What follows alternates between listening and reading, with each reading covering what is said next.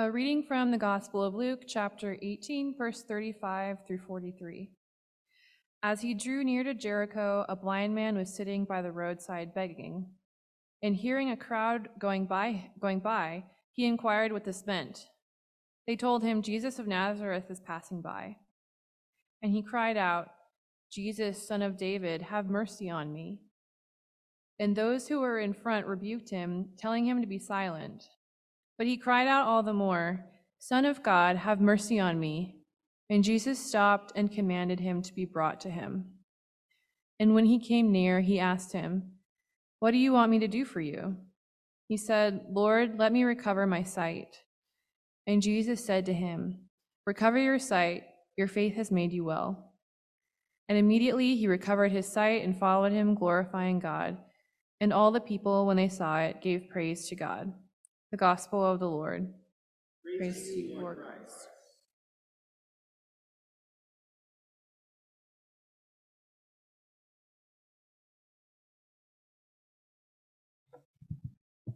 A reading from Luke 19, 1 through 10.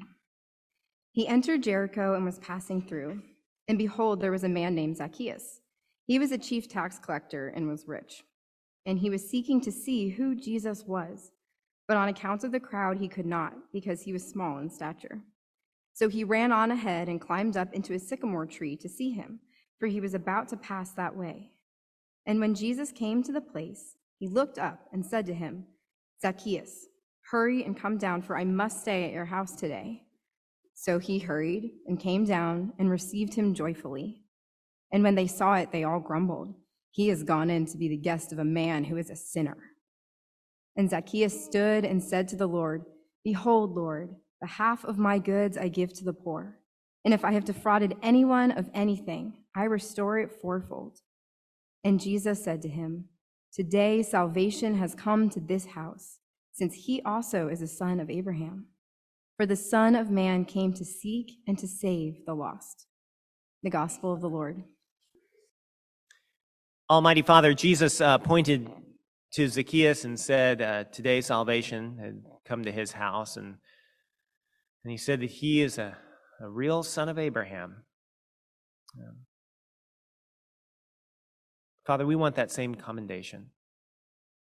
We want to be counted among the sons of Abraham, those who have a real faith and not a phony one. So whatever it takes to get that done in us, will you get it done in us?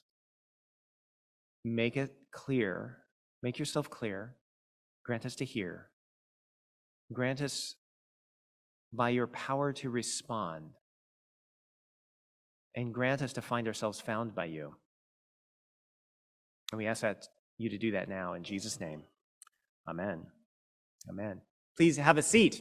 Let me ask two questions. Keep those readings in front of you. We're going to look at both of them.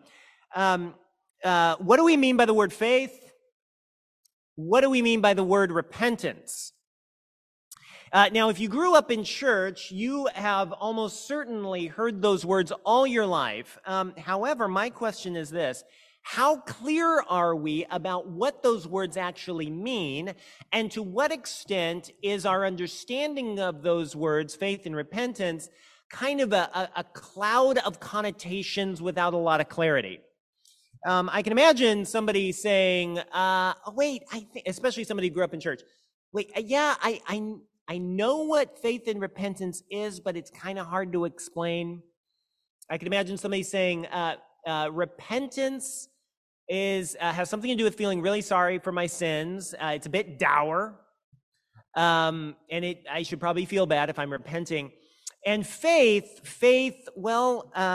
has something about taking a blind leap into something or other, or maybe faith means holding the right views, something like orthodoxy or something like that. But I kind of know, but it's hard to explain. Now, you may describe faith and repentance with different words than that, but do you see how faith and repentance very often we kind of have an intuitive sense of what they mean, but the details are kind of unclear.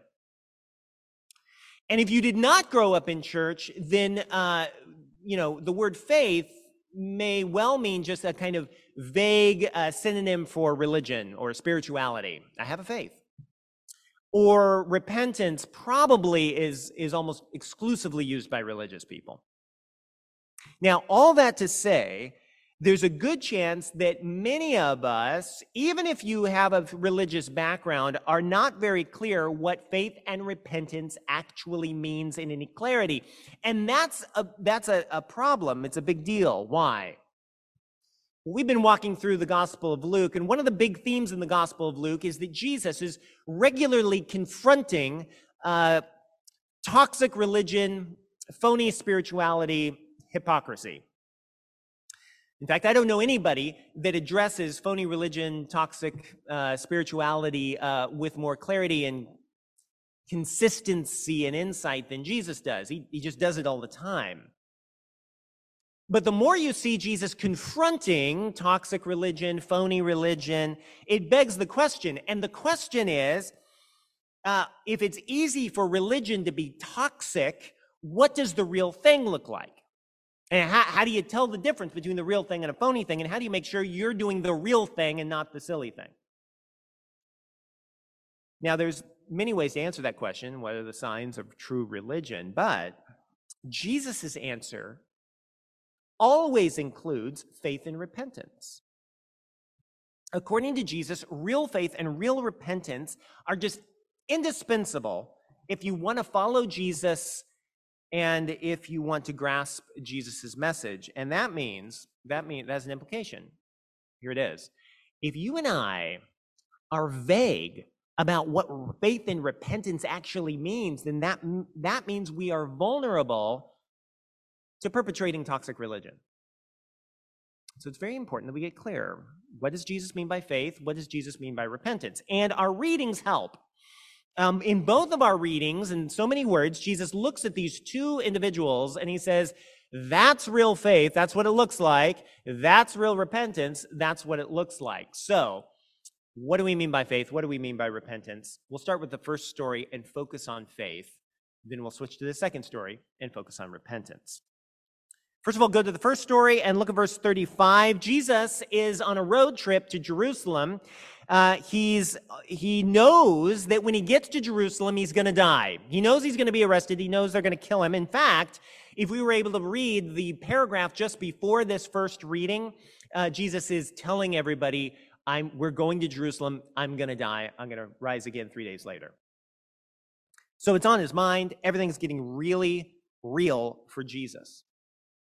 He walks into Jericho, which is basically the last stop before getting to Jerusalem, the last place he might stay the night.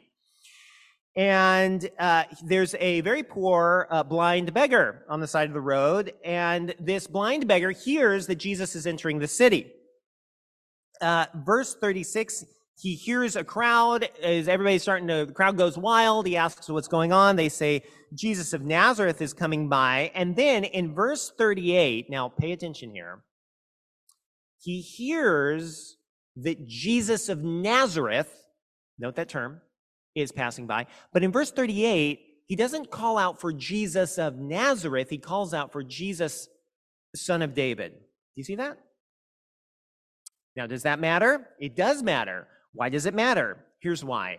The term Jesus of Nazareth is the most generic term for Jesus that you can have. It's almost like Jesus' last name, Nazareth. It wasn't his last name. They didn't have last names just like we do. But it's almost like that because that's his town of origin. So people say Jesus of Nazareth is coming by. That doesn't say anything about what they think Jesus is or who they think Jesus is. But the blind man starts crying out, Jesus, son of David. And that's not a last name, that's a title. Son of David is what you call Jesus if you think he's the Messiah. If you think he's Israel's true king, if you think that Jesus is God's chosen authority in the world. Now, this is 18 chapters into the Gospel of Luke. We're way into the Gospel of Luke. But up until this point, nobody has called Jesus the son of David until this man does. Now, here's what you need to see. This man had clearly heard something about Jesus for some time.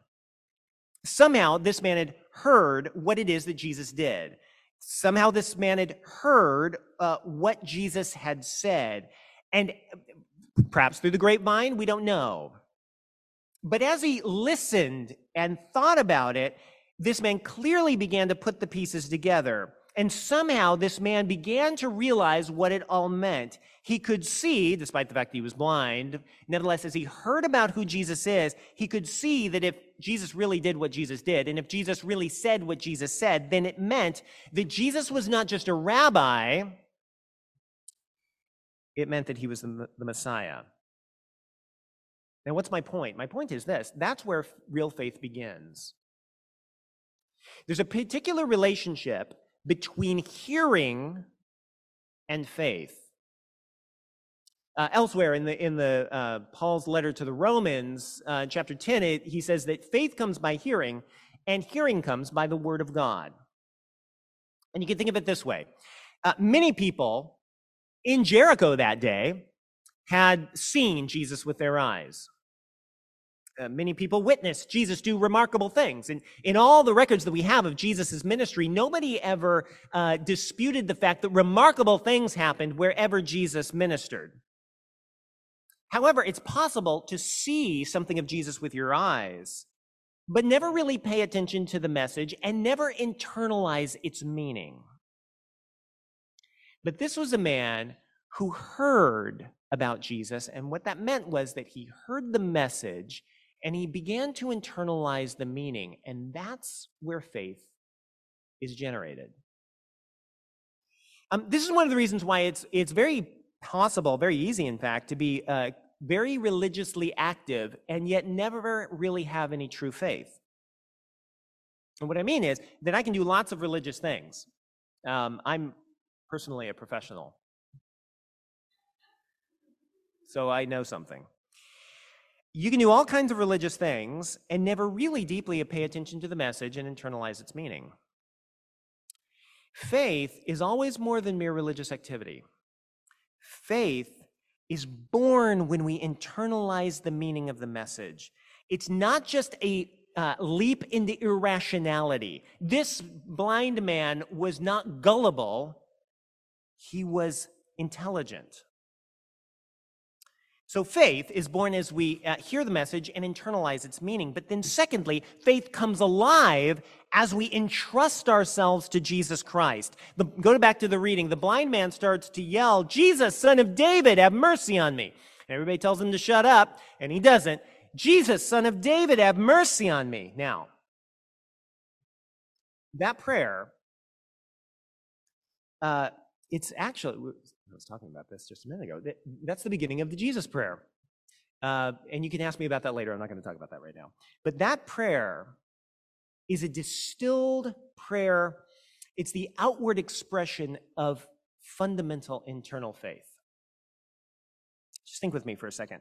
This man could have heard about Jesus, internalized the message, but then he could have stopped there.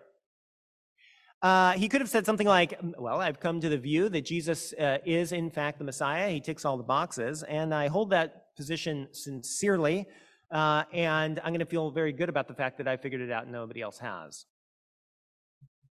Now, that's an opinion, but that's not faith. That's a theory, but that's not faith.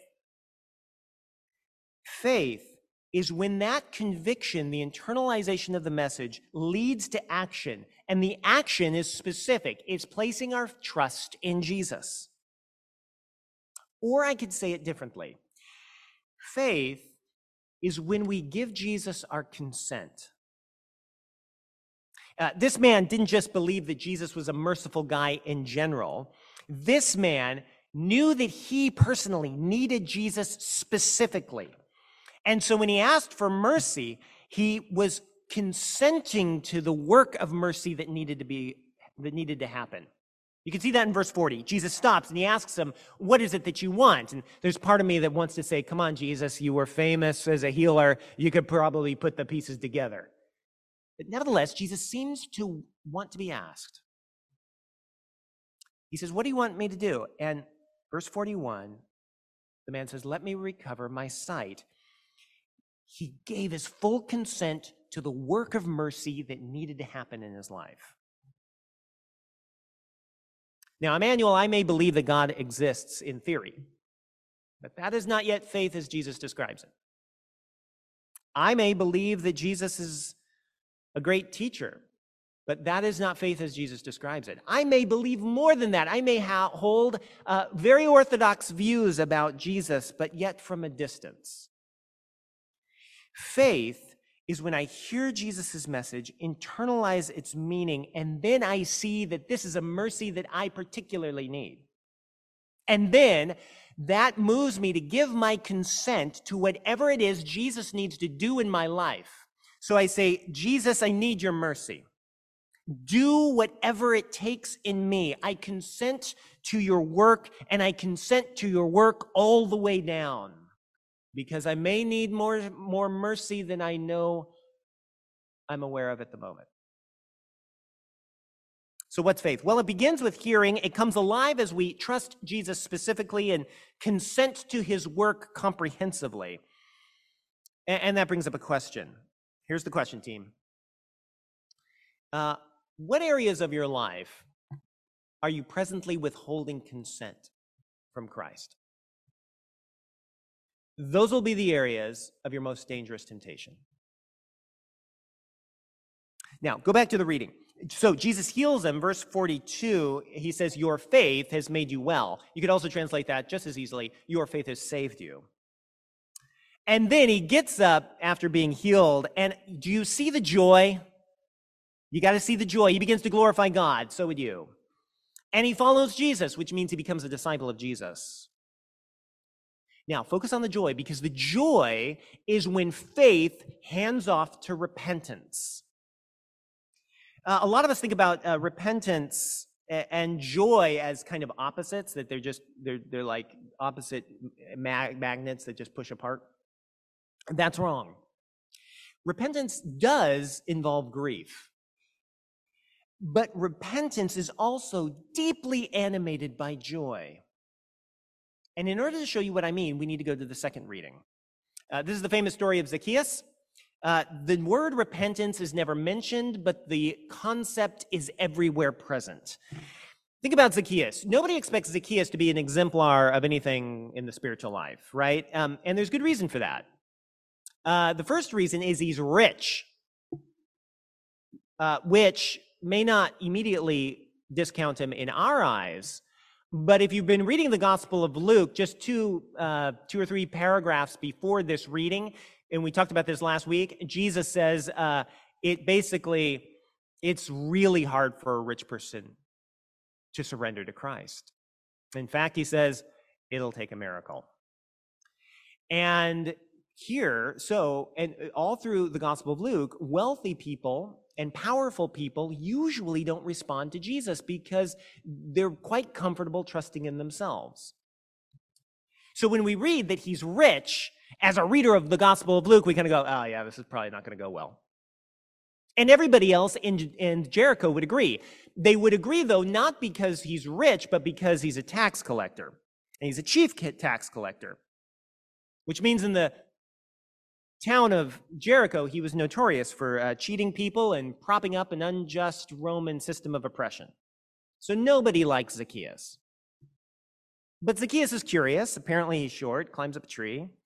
But then something happens that he doesn't expect. He thinks he's seeking Jesus. But it turns out, and he discovers that Jesus was actually seeking him. Jesus stops. Verse 5, he looks up, he recognizes Zacchaeus, and he says, hey, Zacchaeus. And then that had to be an awkward moment. And he says, Zacchaeus, come down from the tree. You're having me over today. I've got to come to your house. But now look at verse 6. And I want you to look for the joy, and I want you to look for the grumbling. The crowd hates that Jesus is going to this jerk's house. But Zacchaeus is full of joy, and he receives Jesus joyfully. And that's the joy that picks up where the story of the blind man leaves off. Remember, I said just a few minutes ago, joy is where faith hands off to repentance.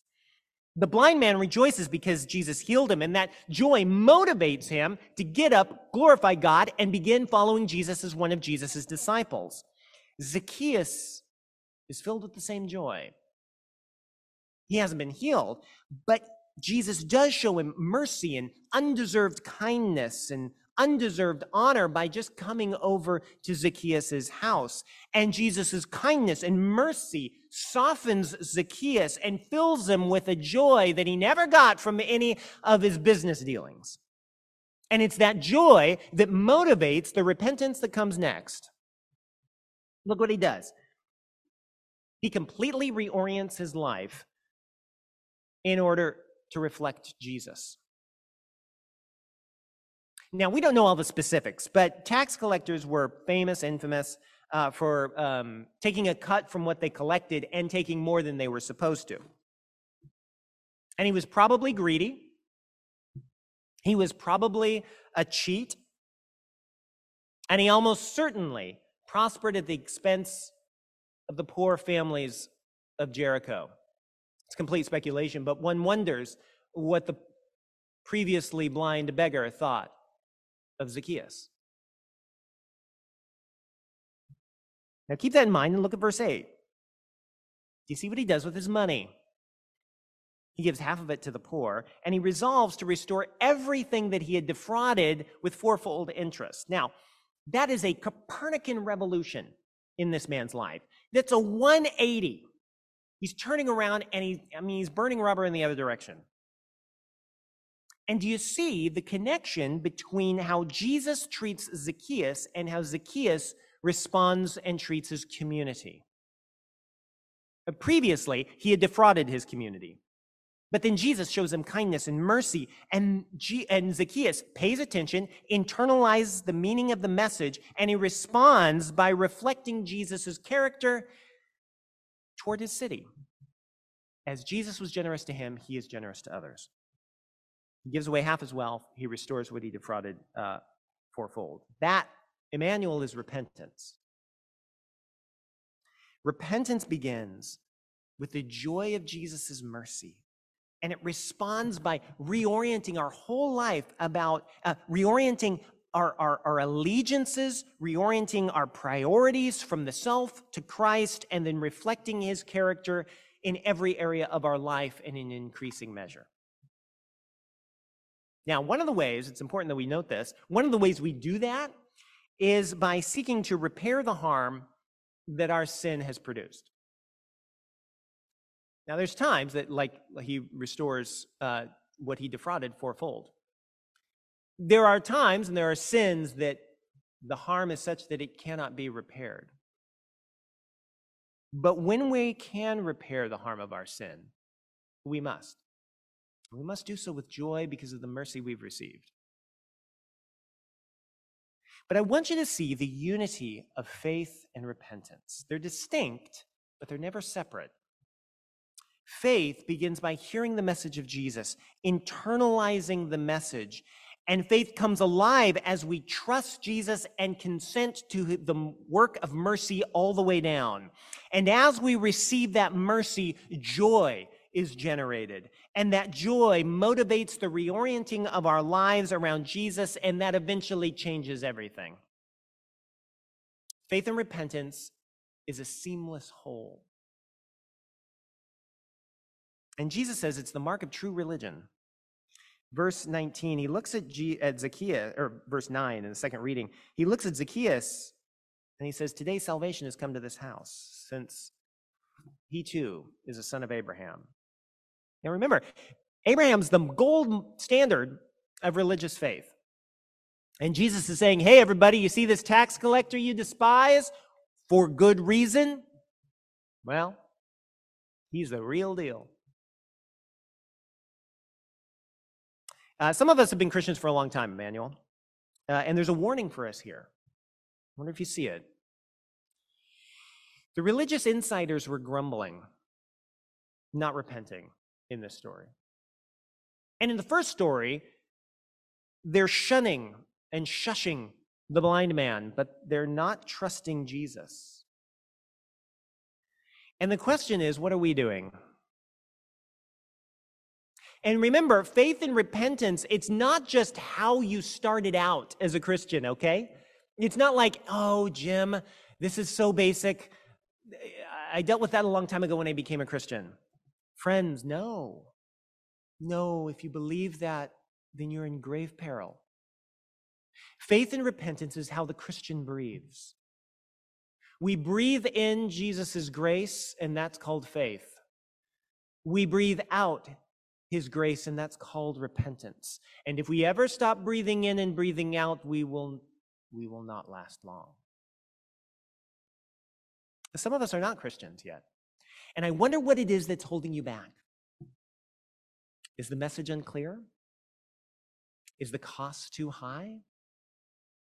Whatever the case, we would love, at Emmanuel, it would be our highest pleasure to walk with you to try to clarify the message. We would love to do that.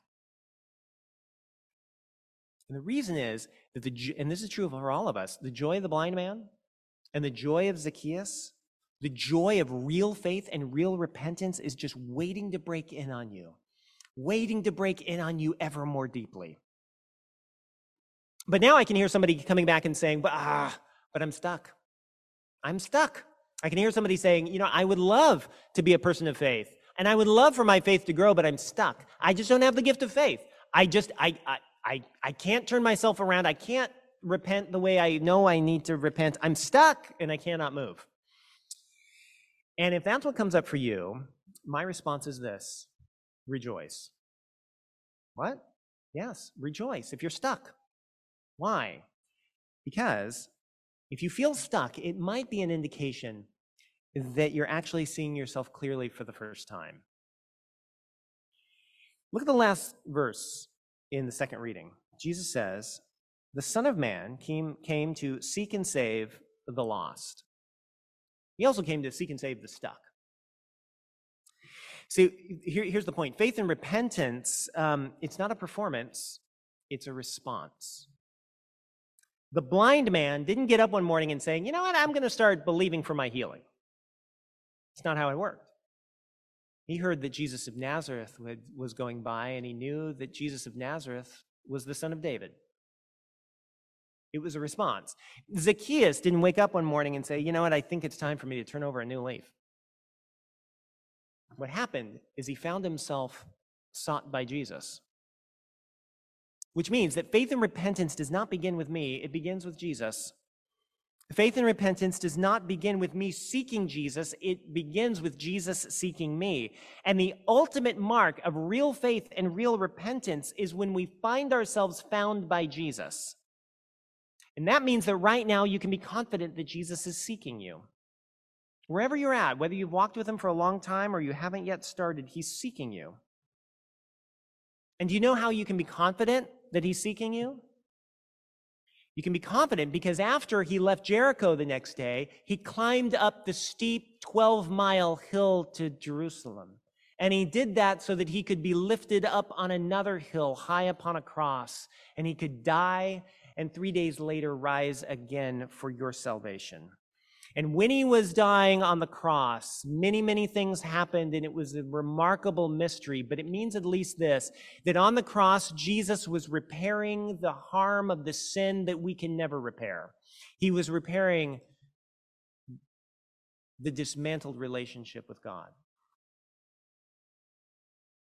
And if Jesus died and rose again for you, and he did, then it means that you can be confident that he hasn't given up on you now. You can be confident that even if you can't generate faith and repentance, that you can ask him to come and find you, to come and seek you, to seek after you and find you. You can ask like the blind man, Jesus, Son of David, have mercy on me. Let that be the prayer by which you breathe. And ask him to give you a faith that you cannot generate yourself. And as you listen to the message and internalize the meaning, and as you cry out with faith with that prayer, then you will find yourself found by Jesus, and you will know a joy that generates repentance, and that will become the new way you breathe. Amen.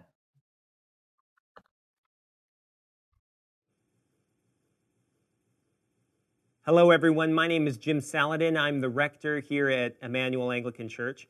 Our church exists to see and describe and reflect the beauty of Jesus Christ for the flourishing of our city. And I hope this podcast encouraged you in that way towards Christ. If you're here in New York City, we'd love to see you. Please join us on Sundays at 11 a.m. Generosity drives everything we do at Emmanuel.